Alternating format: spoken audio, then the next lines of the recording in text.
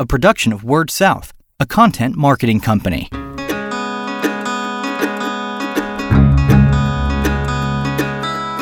Story Connect, the podcast, helping communicators discover ideas to shape their stories and connect with their customers.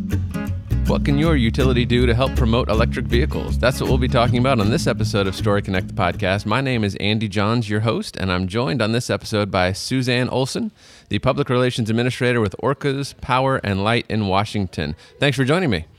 Thanks for having me, Andy. So we're recording this podcast live at the NIC conference out here in Portland, Oregon. So as we usually say with our live shows, any noises that you hear, it's not background noise, it's ambiance. So we are right here at kind of the utility communicator epicenter in the Northwest for this week. Suzanne has a topic that's coming up that she'll be presenting, and the topic is called EV Programs, What is the Goal? And you guys have done some cool, innovative things to help spread the word about electric vehicles.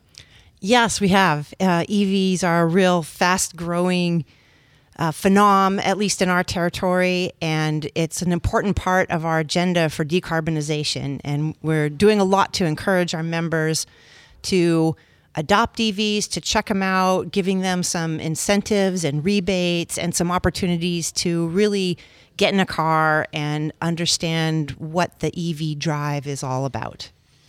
What are some of the things that, as you've gotten folks introduced to it, I'm sure folks come in with either some preconceived ideas or some things they think they know.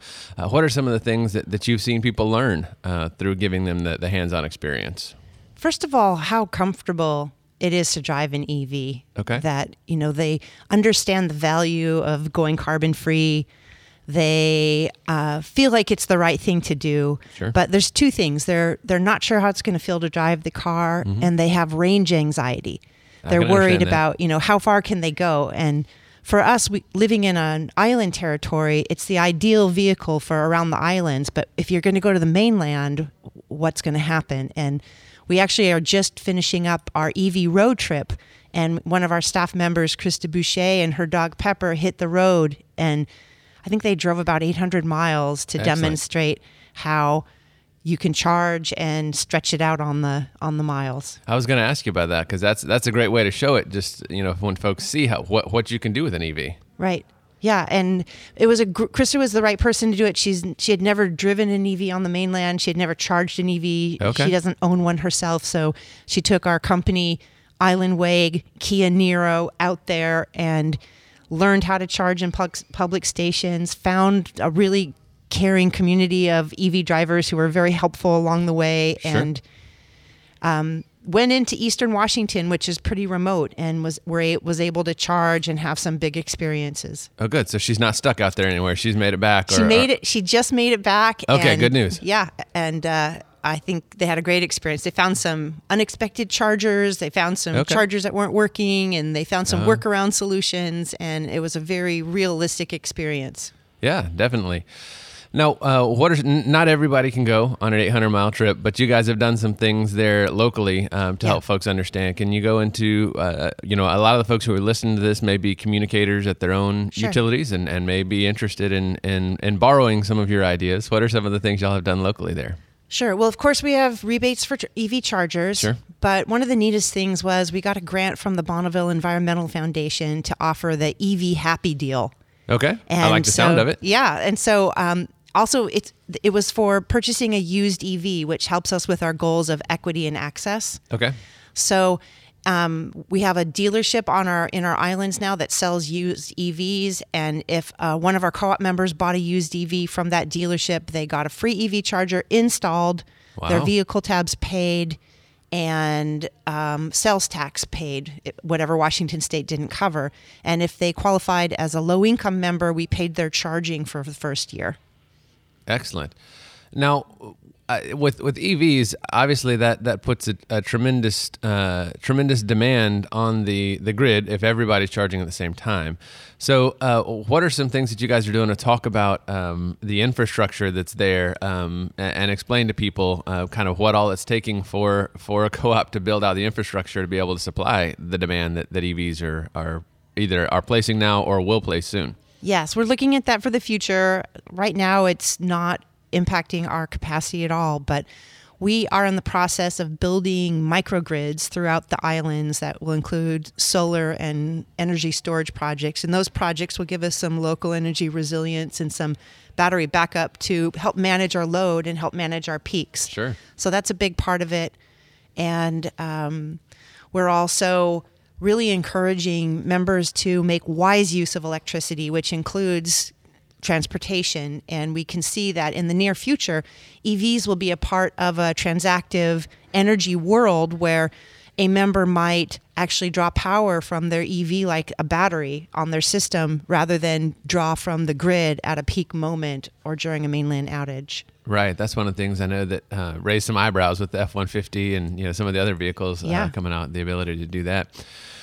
On that note, EVs are in the news right now. It's a topic of conversation, and of course, like anything today, it can get a little polarized at times. But do you think that having so much EV news in the media, just out there in the public consciousness, does that help? Do you think that's a major driver as y'all are doing this and trying to get folks to adopt the technology? Of course, it's a major driver. Seeing exciting things like the F-150 coming on and seeing a lot of the car makers committing to going EV or losing, stepping away from gas-powered motors is really driving this. And it's exciting. I think the fear factor and the range anxiety are being displaced by the enthusiasm and the accessibility because EVs are coming down in price. And of course, right now we've got supply issues, so that's another issue. Sure.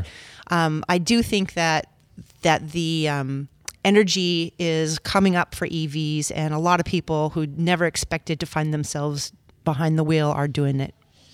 Let's talk internally for a minute. We've talked a lot externally, but inside with the staff, were they pretty bought in? Were they pretty excited about it? Did you do anything to educate them or help give them some talking points or to help them understand about the work that you're doing with EVs? Absolutely. And our staff probably are some of the more educated about EVs because Opalco's had an EV in its fleet since the 90s. Oh, wow. Of course, that wasn't the same kind of vehicle that we have now. Right. But speaking of range anxiety. Yeah, exactly. Right. But we've had EV for our staff to drive, doing our local errands since I think about 2011.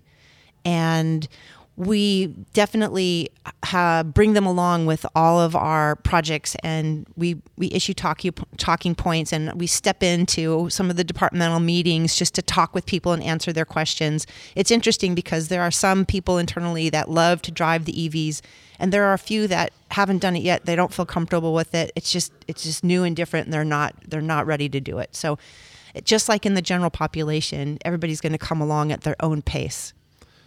Last question for you: if there is somebody who's listening and they're interested in doing something like this for their own co-op, their own utility, what's some advice that you would give them, or what are some things you've learned along the way at rolling this program out? What are some tips that you would pass on to them? Sure. Well, I highly recommend that you go to your utility's website or to the Choose EV platform and do some comparisons. Look at the different models. Look at your car. You can, on these comparison tools like we have on the Opalco website, you can look at your car and what the carbon impact is and what your costs per year are to do fuel and oil changes, not even maintenance. And then look at an EV and see what the comparison is. I mean, the easiest thing to relate to is that you can immediately save $1,000 to $1,200 a year just in fuel and oil changes, and that can be the factor. But the other thing to do is go and get in a car. You probably have a friend that has a car. Maybe your utility has a car and they let people come and check it out like Opalco does. Mm-hmm. Get in a car and just see how it feels. It's different, but it will set you free. Excellent. I like the sound of that. Well put. Well, thanks for joining me. I appreciate you being on this episode. This is the first one that we're recording out here at the NIC. First episode we've recorded in the state of Oregon, so that's fun. But Suzanne, thanks for joining me. Thanks for having me, Andy, and have a great conference. Thanks. She is Suzanne Olson, the Public Relations Administrator for Orcas Power and Light in Washington State. I'm Andy Johns, your host, and until we talk again, keep telling your story. You've been listening to Story Connect, the podcast, a production of Word South, a content marketing company.